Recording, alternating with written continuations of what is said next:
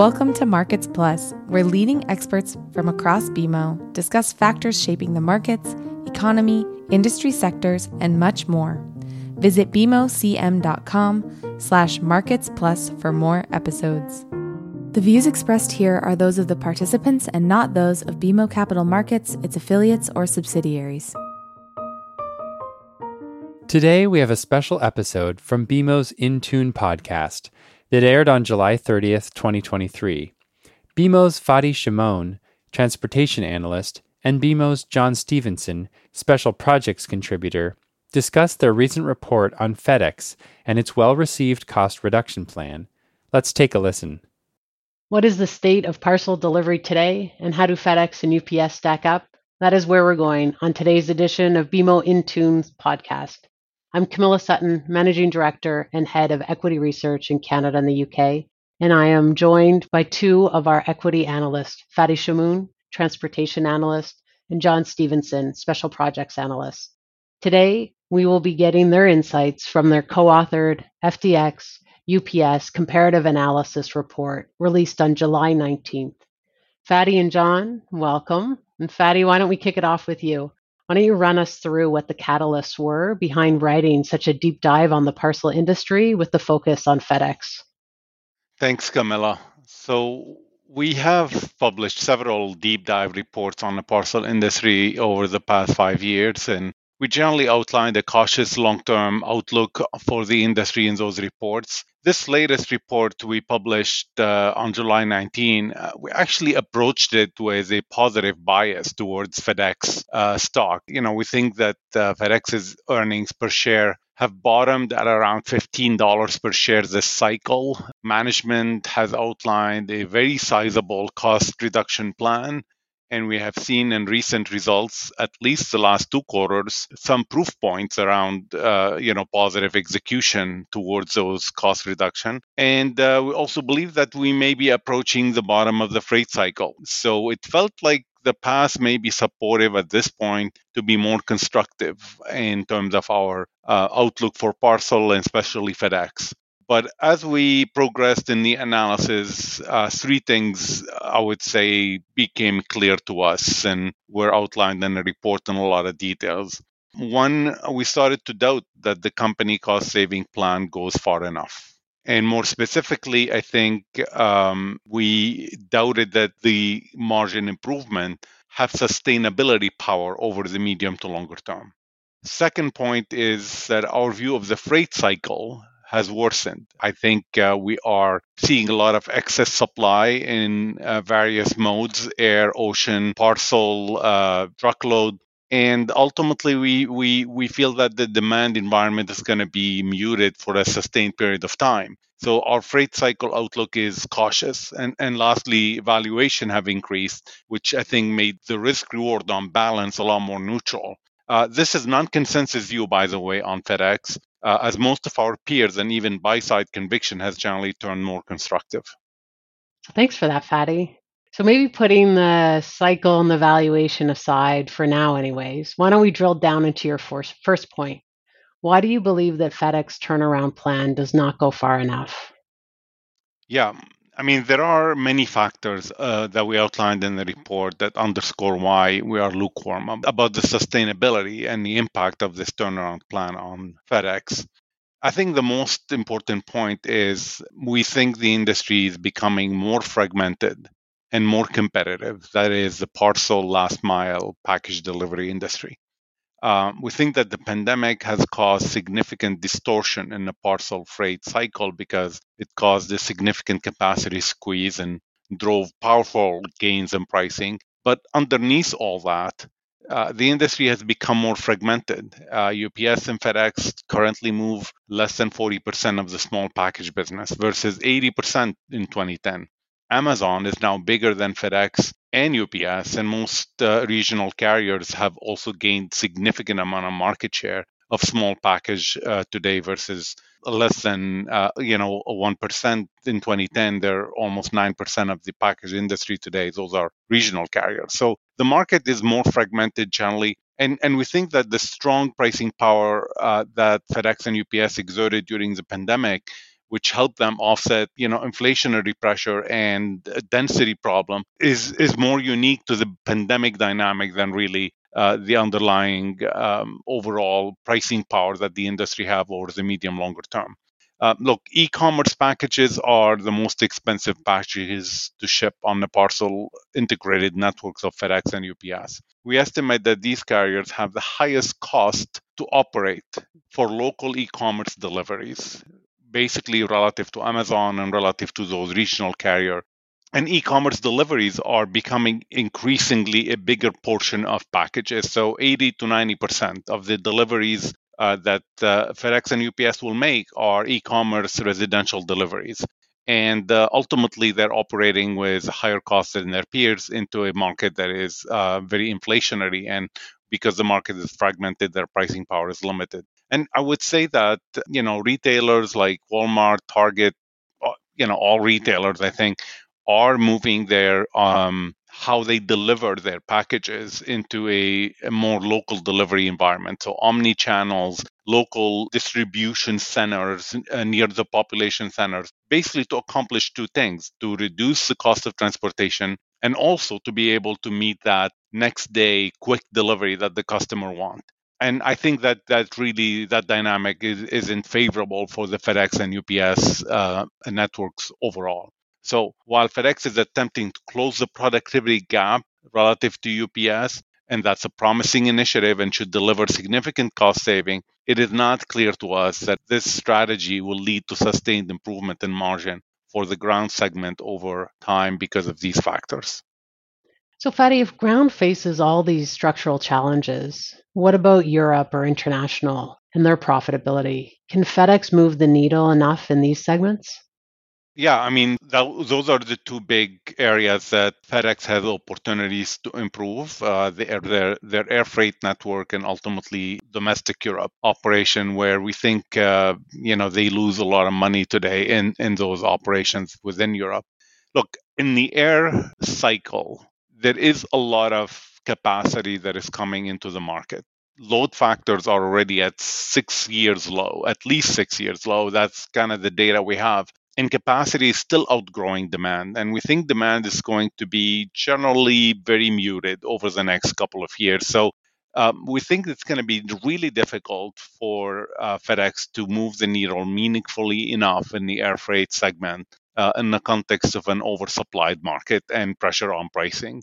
Now, domestic in Europe, FedEx path towards profitability is predicated on winning share against well-established and well-managed competitors like DHL and UPS. So conviction around the path to improve is really not very high for those two segments, at least not in the next 12 to 24 months. I think it's going to take a little bit of more demand momentum recovery in order for them to achieve some, big enough improvement in those segments over the next few quarters. So, John, let's pull you into the conversation now. Can you walk us through FedEx's cost saving plan and why you and Fadi don't think it goes far enough? Yeah, well, there's several reasons, but primarily amongst them is the fact that UPS is such a larger enterprise in terms of the number of packages it moves through its U.S. domestic package network. It moves roughly 65% more packages than do the combined FedEx Express and ground operations in the U.S. And what that leads to in turn is a productivity gap that we estimate could be as much as 90% more productive in the case of UPS than FedEx when you look at the efficiency of the pickup and delivery operations.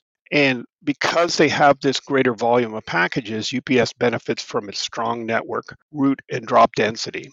And all the substantial volumes all move through this single integrated network, which allows them to have a much more productive pickup and delivery operation than FedEx.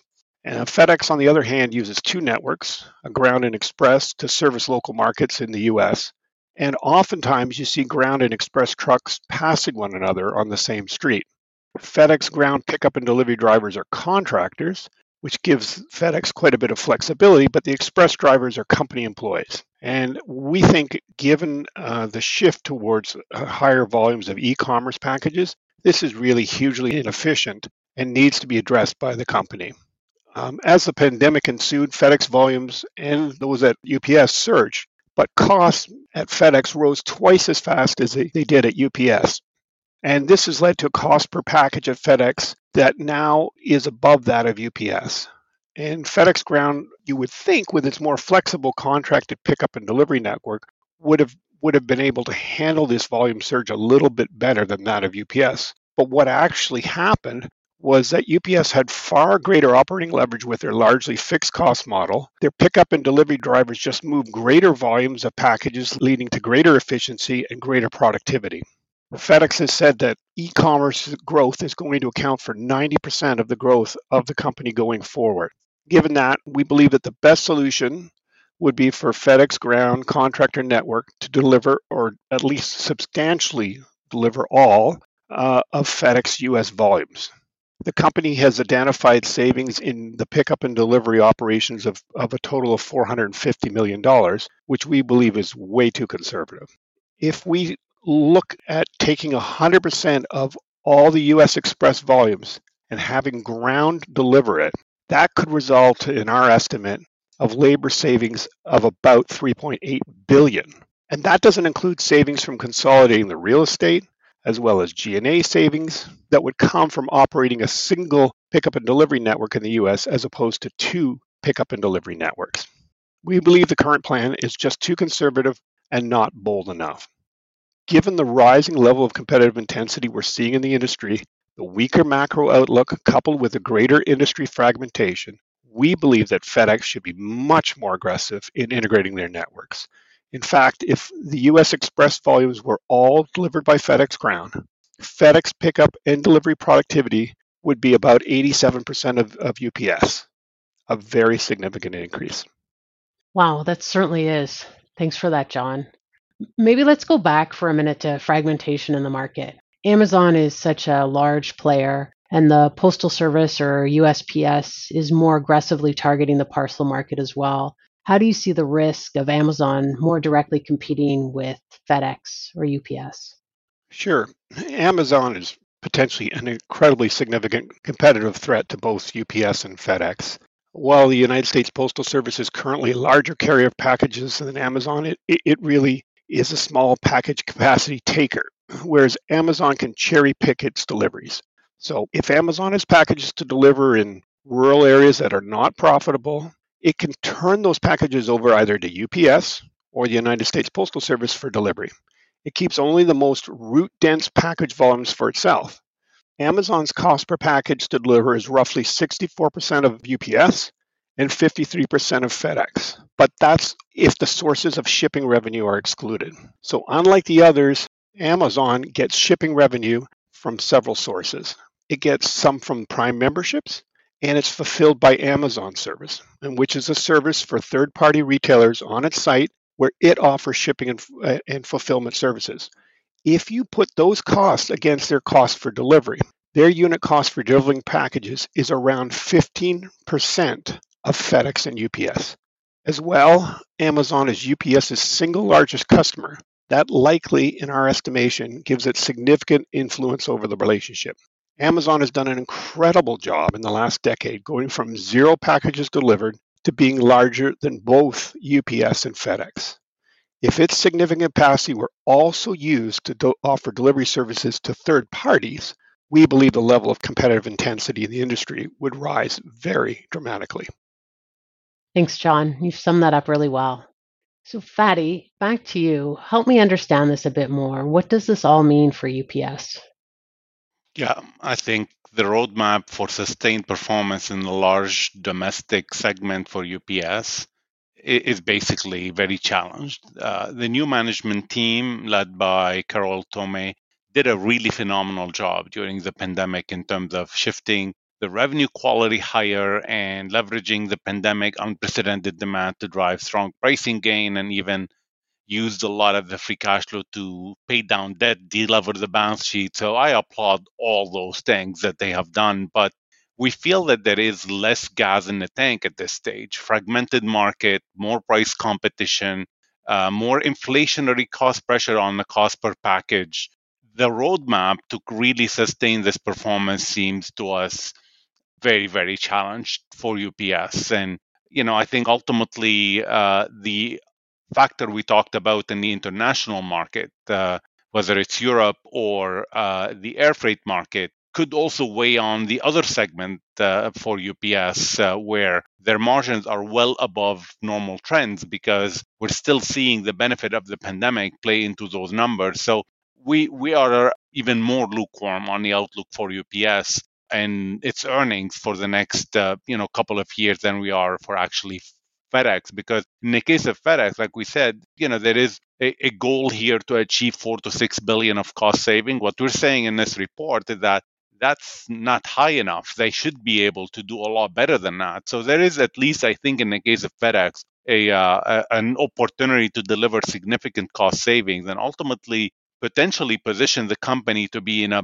much stronger competitive position. But John and I, went through some of these factors. They don't seem to have a plan to go deep enough. And ultimately, we think kind of the risk reward is a little bit more balanced at this level. So, Fadi, why don't we look at closing up here? But before we do that, can you give us some of your thoughts about the freight cycle in general? Yeah, I mean, that's been probably in my 25-year career in sell side, one of the most confusing freight cycle. And I think the pandemic probably caused a lot of these, distortion. But we track a lot of leading demand indicators. Some are proprietary demand indicators like the RDI, and some are macro indicators like the PMIs that have a high degree of correlation with freight volume. On balance, we really don't see an inflection point in demand for freight transportation capacity on the horizon. If we drill a little deeper, we find that there is maybe a good case that B2C or consumer type freight has bottomed, but the B2B or industrial manufacturing freight is still on a downward trend. Arguably, with the Fed inflation fight still raging and the typical 1 year plus lag effect of rising interest rates on PMIs and some of these freight market, we believe that there is a strong case that demand remains muted for the foreseeable number of quarters, call it 4, 5, 6, potentially more quarters. So I would add to this that at least in the two subsegments of the freight market, air and ocean, we have significant capacity that might take through 2024, 2025 to be absorbed, even in a scenario where the economy actually rebounds to trend levels in the coming quarter, which is obviously a very low probability scenario. But just to underscore, there is a lot of capacity in those air and ocean market to be absorbed, and I think that's going to take several years to kind of return to a more balanced supply demand in those markets. So some of these imbalances, have negative reads through to the parcel industry that we just talked about today. Well, thank you for that, Fadi. Your report certainly covered a lot of ground. It was a really interesting read, and I'm glad we were able to host the podcast today to run through some of the pieces. So thank you both, Fadi and John. We certainly covered a lot of ground. That was Fadi Chamoun, BMO Capital Markets Equity Transportation Analyst, and John Stephenson, Special Projects Analyst. BMO Capital Markets is proud to be able to deliver thoughtful analysis of upcoming sector trends that will prove important to clients' investment decisions. Thanks for listening. You can follow this podcast on Apple Podcasts, Spotify, or your favorite podcast app. For more episodes, visit bmocm.com/marketsplus. For BMO disclosures, please visit bmocm.com/podcast/disclaimer. To access our full disclosures for equity research reports, please visit researchglobalzero.bmocapitalmarkets.com/public-disclosure/.